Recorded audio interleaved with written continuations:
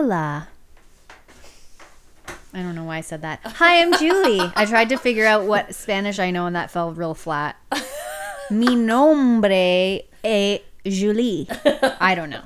Hi, my name is Julie. And I'm Lisa, and we are questionably Two sober chicks. two sober chicks. Not too somber, too sober chicks. Make sure you spell it right. Yes.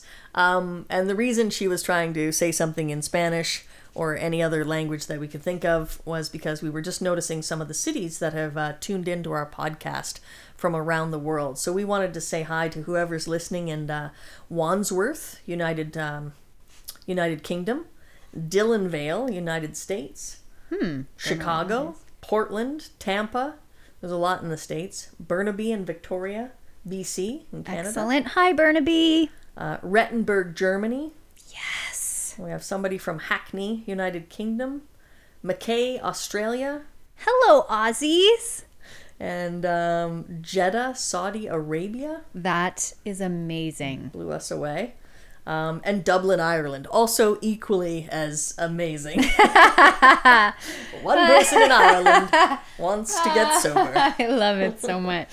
So wherever you're listening around the world and tuning in on our podcast, whether it's on iTunes or SoundCloud, we want to thank you for joining us. This really is a labor of love, our podcast, where we talk about things recovery, being sober, challenges, trials, how we've come to be sober, and just sharing our experience. We are not professionals. No. We don't work in the field of addiction or recovery. We are experts in our own recovery. That's it.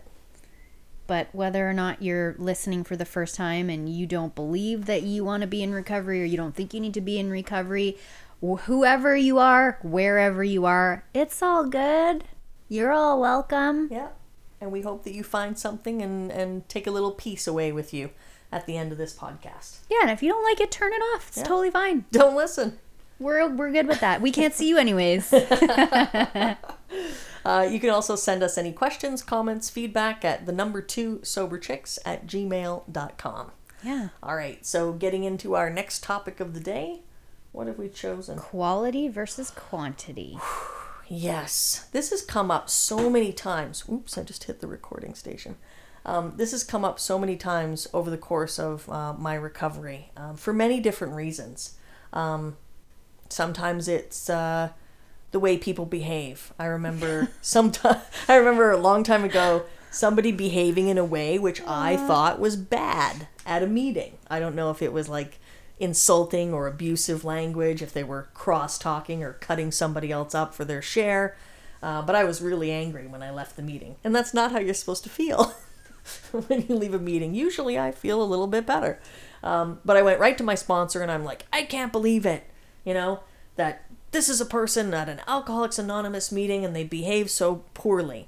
And he looked at me and he said, some people are sicker than others. Mm-hmm. And over the years, I've come to understand that, when you get into that a little bit deeper, it just means that, just because someone has a year or 10 years or 20 years doesn't necessarily mean that they are working a good program. They could just be dry as fuck. Mm-hmm. Everyone is welcome.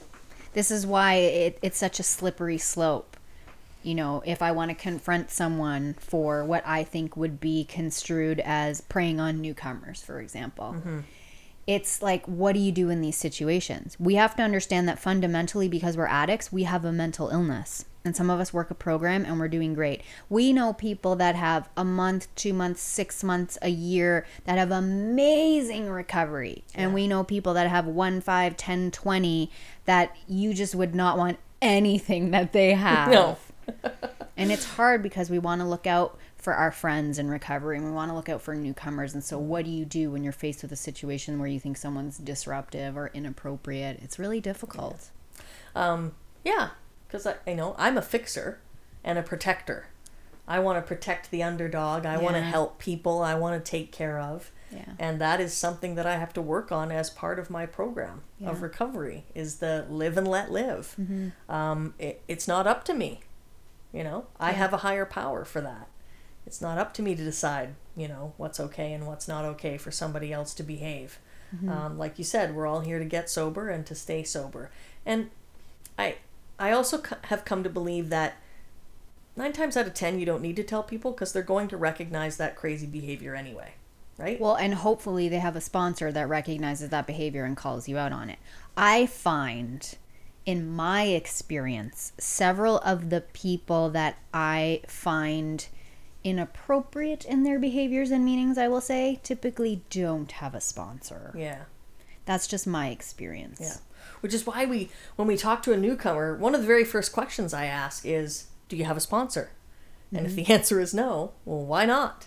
And if you are a newcomer, there is nothing wrong with approaching several people in a meeting and asking, what do you think about Lisa as my sponsor? What do you think about Julie as my sponsor? And see what they have to say. Yeah. Because typically members of a home group are like members of a family. And most of the time in a meeting, because most of us are beholden to the spiritual principle of truth and honesty, we'll tell you what we think. Yeah. So be selfish with your recovery if you're new and you don't know who you want to sponsor you, but you always give really good advice, Lisa, when you say go to closed meetings and listen to people share. You'll get a really good idea of who works a good program and who's mentally stable enough to walk you through the steps. And if you're new, here's an example. I'm not going to give someone's share, but an example of maybe someone who isn't working the 12 steps in their everyday life is somebody who's coming to a discussion meeting and they're sharing about all the horrible shit that they've suffered and everything that's gone wrong and that so-and-so did this to me and victim, victim, victim. That's all I hear. Which is very different than I'm struggling right now. I'm having a hard time. This is weighing heavily on me. There's a big difference. Right. Between a share and a complain. And a complain and a whine. And you know what? Some people do have off days where they do complain. And that's why you have to go to more than one meeting to hear what people have to say. Yeah. And if I'm working with a newcomer, I will say, you know what? If you want to go in and say, I'm really struggling in my relationship and, I'm not feeling loved or whatever, but I'm going to call my sponsor tonight when I get home after this meeting. Then you've just shared an example of action that you are willing to take in order to address a problem that you're having. Or I had a really bad day. I'm only 3 months sober and all I could think about was drinking. But I know from my experience and from the experience of others in these rooms, from what I've heard from people, that drinking isn't going to solve my problem. It's going to make it worse. It might take away the pain for a little bit, but then I'm going to have all this wreckage to deal with afterwards. So I know that's not the right solution, but I still feel really fucked up right now. Yeah, you want to listen for people that live in the solution and not in the problem. That's typically what you want to listen to. I know that I asked my grand sponsor if the person so this is, how do I say this? The person I asked to be my sponsor, I asked her sponsor first. Right. What do you think about her sponsoring me? She'd only had a year at the time. And I knew the grand sponsor, and the grand sponsor was amazing. And she was like, yep, go for it. It's a great idea. Mm-hmm. And so... That happened to me. Yeah. With one of my sponsees, somebody came to me and said, I'm thinking of asking one of your sponsees to be my sponsor. Yeah. And I was like, that would be amazing. My sponsee had never sponsored anyone yet, was just over a year sober.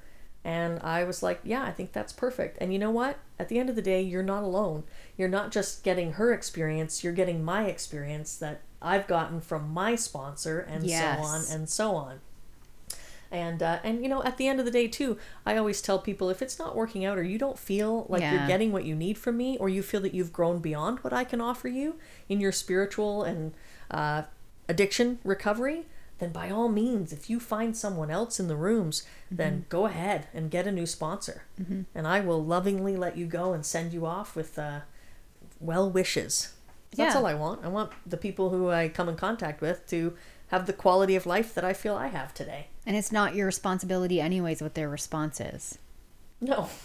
If they're devastated or not, that's not on you. No, that's probably says a lot about their program, and maybe that's why you're moving on.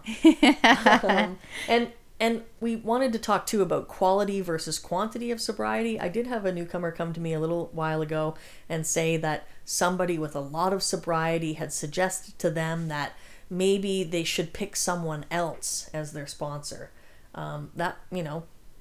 It's unsolicited advice, first of all. If you had gone to them and said, hey, what do you think? So be mindful of that when someone offers unsolicited advice. You might want to check it with somebody else. And secondly, I know this person's sponsor through their program of recovery and action. And they might only have a few months of sobriety, but they are working an amazing program. They're sober. They show up. They behave wonderfully in meetings. They don't disrupt meetings.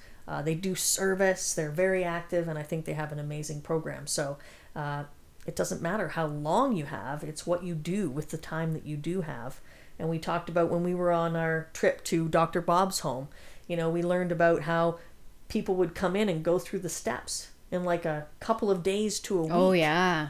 And then get down and... One night in the detox, all 12 steps. Yeah. By the way, we live podcasted from Dr. Bob's house. If you want to see what his porch looks like, it's on our Facebook page at Two Sober Chicks. Yeah, check it out. And you wanted to mention about Bill sponsoring Dr. Bob.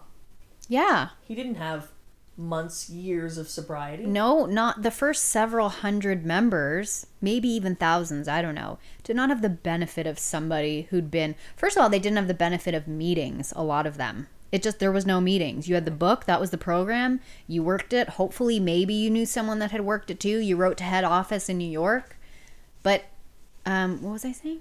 About they didn't have the benefit of having someone who had 5 years. Yeah. Or maybe even 1 year. Yeah. So it's all trial and error. You're going to make mistakes. You're going to trip. You're going to mess up. Nothing's undoable. We love to help people. We're a group of happily messed up, honest people. Yeah. It's all good. And if someone gives you advice or a suggestion and you're like not so sure about it, then check it out with a few other sober members of your group. So-and-so suggested that I do this, or I try this, or they suggested that maybe I'm doing this wrong. Check it out with a few other people. It's easy as a newcomer to look at someone and think, oh my God, they have 5 years, or, oh, I should do everything this person says, or maybe they're right. Yeah. But this is where we have to break that belief that existed so strongly in our addiction, which is that we're alone, and we have to do this, and we're responsible, and we have to save ourselves. Mm-hmm. And that's why the fellowship is so important. Because it's like, no, you can't do this alone, and we're going to help you. And for the most part, the negative experiences I've had in AA are literally less than 1% of the last 7 years I've spent in it. Yeah. They're very, very rare in my experience. That just reminded me of one of our most listened to podcasts is the one about... Weirdest thing to happen at a meeting. Yeah. You people are sick. Morbid. Yeah. You listen to the one where you think you're going to get the juiciest dirt. Yeah. We should come up with some super racy titles. Juicy. Well, God-sized hole seems to be doing well. I know, that's quite a popular one as well. Tea and shit is another popular one. Apparently you like it when we swear. Yeah. And another... the next one should be like, Lisa and Julie get it on. Yeah. Triple XXX. Double X. What was I going to say? You threw me off, Julie. Tea and shit? Tea and shit. No, it was something swearing. About quality. Sponsorship. Sobriety. I don't know. It'll come to me eventually when I hit stop on You'll be record. like, oh yeah. Yeah. This musical break. I could never be on Jeopardy because the moment that tune started, oh my God, I panic. Yeah, goes out of my brain. No, whatsoever. I couldn't do it either. I can't. Anyway, obviously it wasn't that important, and I think that maybe it means that we're supposed to end the podcast here. Okay, short and sweet. Yeah. I'm Lisa. I'm Julie. Thanks for listening to Two Sober Chicks. Bye.